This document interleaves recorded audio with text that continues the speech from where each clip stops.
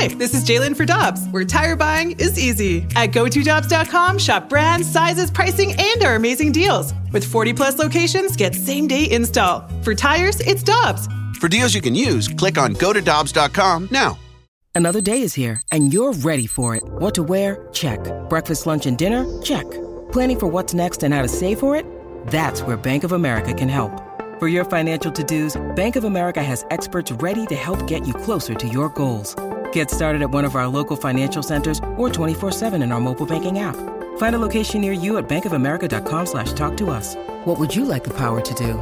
Mobile banking requires downloading the app and is only available for select devices. Message and data rates may apply. Bank of America N.A., member FDIC. With Michelle Smallman, I'm Randy Carricker. Let's head to the Brown and Crouppen Celebrity Line and to Mike Sando from The Athletic, kind enough to take a few minutes with us this morning. Michael, great to have you on 101 ESPN in St. Louis. How's it going this morning? Doing well. How's it going, Randy? Everything's great. Hey, I want to start with this, and I promoted this. Are the New England Patriots as we knew them dead, or are they Michael Myers, and are they going to rise up and terrorize us next year? Yeah, I think they're dead. I mean, they'll be better next year, though. I think they'll certainly benefit from getting people back off their COVID list. They had the most opt-outs, right? I think they'll have probably a better plan at quarterback, hopefully for all of us. There's an off season, of coaching where I think Belichick still do a good job. But yes, I think they're dead as the monster that you have to just fear, and somehow in the end they're going to, win 12 games or 10 every year. I think that's over, and that had a lot to do with Tom Brady, and that's going to be hard to recapture. They're not going to find another guy like that. Mike, what about Dwayne Haskins' NFL career? Is that dead, or do you think we're going to see another team take a chance on him? Well, forever's a long time, right? I mean, he's really young. It's hard, though, to have to coach at that position into a player the basics of understanding how to be a professional, right? I mean, I think for the most part, guys at that position sort of know to be the first at the meetings and do everything a certain way. They're held to a different standard. They enjoy special benefits of the position. And I think most of them have those boxes checked. So when you don't, not everybody's going to wait for that to come along, right? And he has the talent, I think, to be pretty good. And now it's going to be a question of how quickly can he mature, and maybe being humbled, right? Maybe being on another team where you're not the number one pick, where everybody's not telling you how great you are, where you're not making as much money, gives you a chance to really earn it for the first time. I wonder, and one of the things that was mentioned yesterday, Mike, was maybe getting away from home would be good for him, the place where he grew up, and all these people are telling him he's the greatest thing ever. But I wonder if a situation like Seattle, where maybe you land on that practice squad and you just observe Russell Wilson for a year, would benefit a guy like that.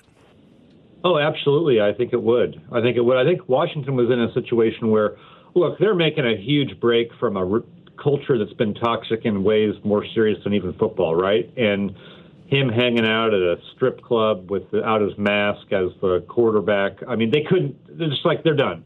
You're right. Somewhere else like that where you have a really good coach, you have a really good professional starting quarterback, could be just and a long way from home. I'm with you. You should check this out. I was reading this last night.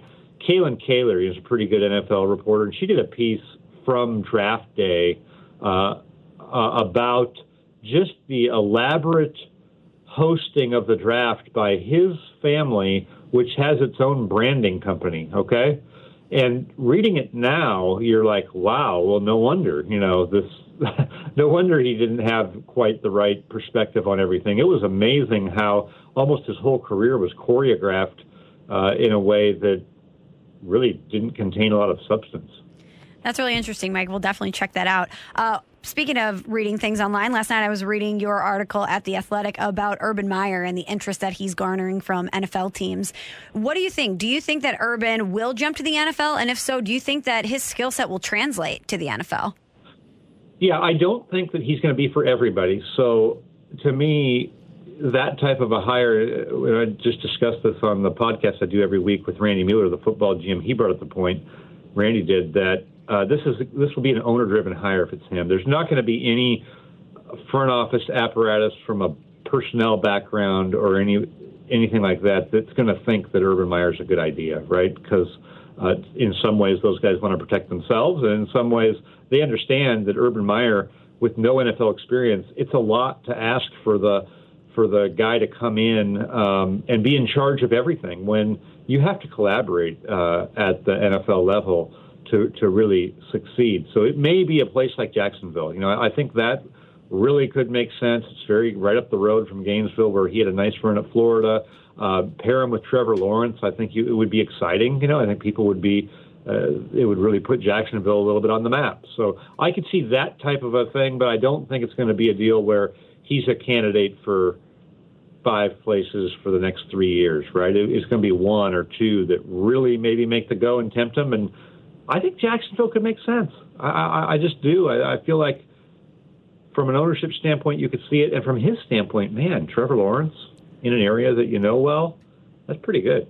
Mike, one thing that really stuck out to me in reading your piece were some of the comments that were made by the people you were interviewing about the state of the culture at the programs that Urban had. And for a guy who did have a lot of questions surrounding the cultures he built in college, do you think that he would be able to establish a culture in the NFL? I think that he would. And I think you do probably...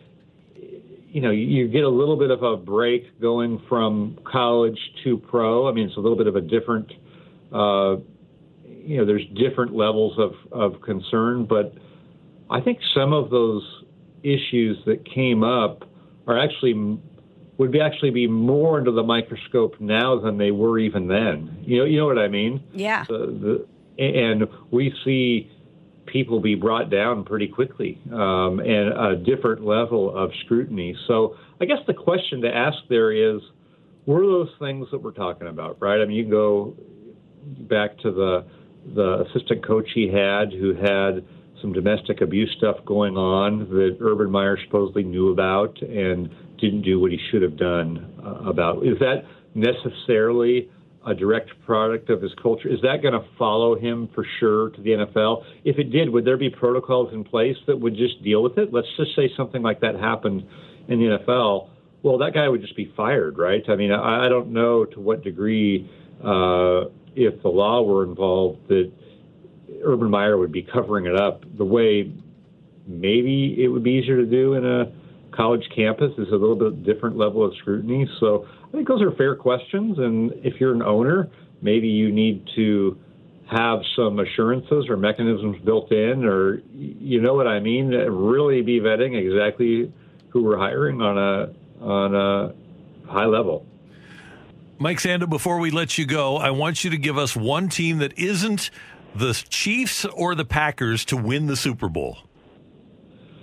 Yeah, isn't the Chiefs or the Packers? Well, Buffalo stands out to me as a team on the rise. I think Sean McDermott said it well after the game last night. Hey, the underdog rule is nice. At a certain point, you just got to be a good team and act like it. And I think they have some things going for them. It'll be tough to get past Kansas City. I don't necessarily think that I'd want to have all my possessions riding on that. But they just have a little bit of the eye of the tiger, don't they? A little bit of swagger to them. I think still some things to prove, right? When it's in a pressure cooker situation, I think, great strides by Josh Allen, but you still got to do it. And what happens if you're behind, and can they handle 2 minutes and all those things that the real elite quarterbacks can do? We don't know yet, but I think we want to see where it's going to go, don't we? I mean, I feel good about them. Good choice. Mike, it's always great to hear your voice. Thanks so much for taking the time with us. Hopefully we can connect during the playoffs, too. Absolutely. Thank you. Thanks, Michael. Mike Sando of The Athletic joining us on 101 ESPN. The Bills, they're fun to watch. They are. One thing that he tweeted about, we didn't get a chance to talk about it, but we have a minute here, is yesterday the 49ers beat writers all tweeted out an answer from head coach Kyle Shanahan about Jimmy Garoppolo. And he said, yes, I do believe Jimmy is going to be our quarterback next year. 5 different beat writers, including our friend Nick Wagner, tweeted that out. Jimmy Garoppolo, Michelle, in his career is 24-8 as a starter, 22-8 in San Francisco. Last year, the 49ers went to the Super Bowl and had the second most points in the league. Baltimore scored more. But the Niners have more points than Drew Brees and the Saints, than Patrick Mahomes and the Chiefs, than Dak Prescott and the Cowboys, second most in the whole league. I don't, unless people are just totally focused in on the fourth quarter of the Super Bowl, I don't get the Jimmy Garoppolo hate. But maybe they are focused on that moment because it was a pretty important moment. Yeah, but how many fans would love to have their quarterback screw up in the fourth quarter of the Super Bowl? Well, that's a tricky question because, yes, you're there.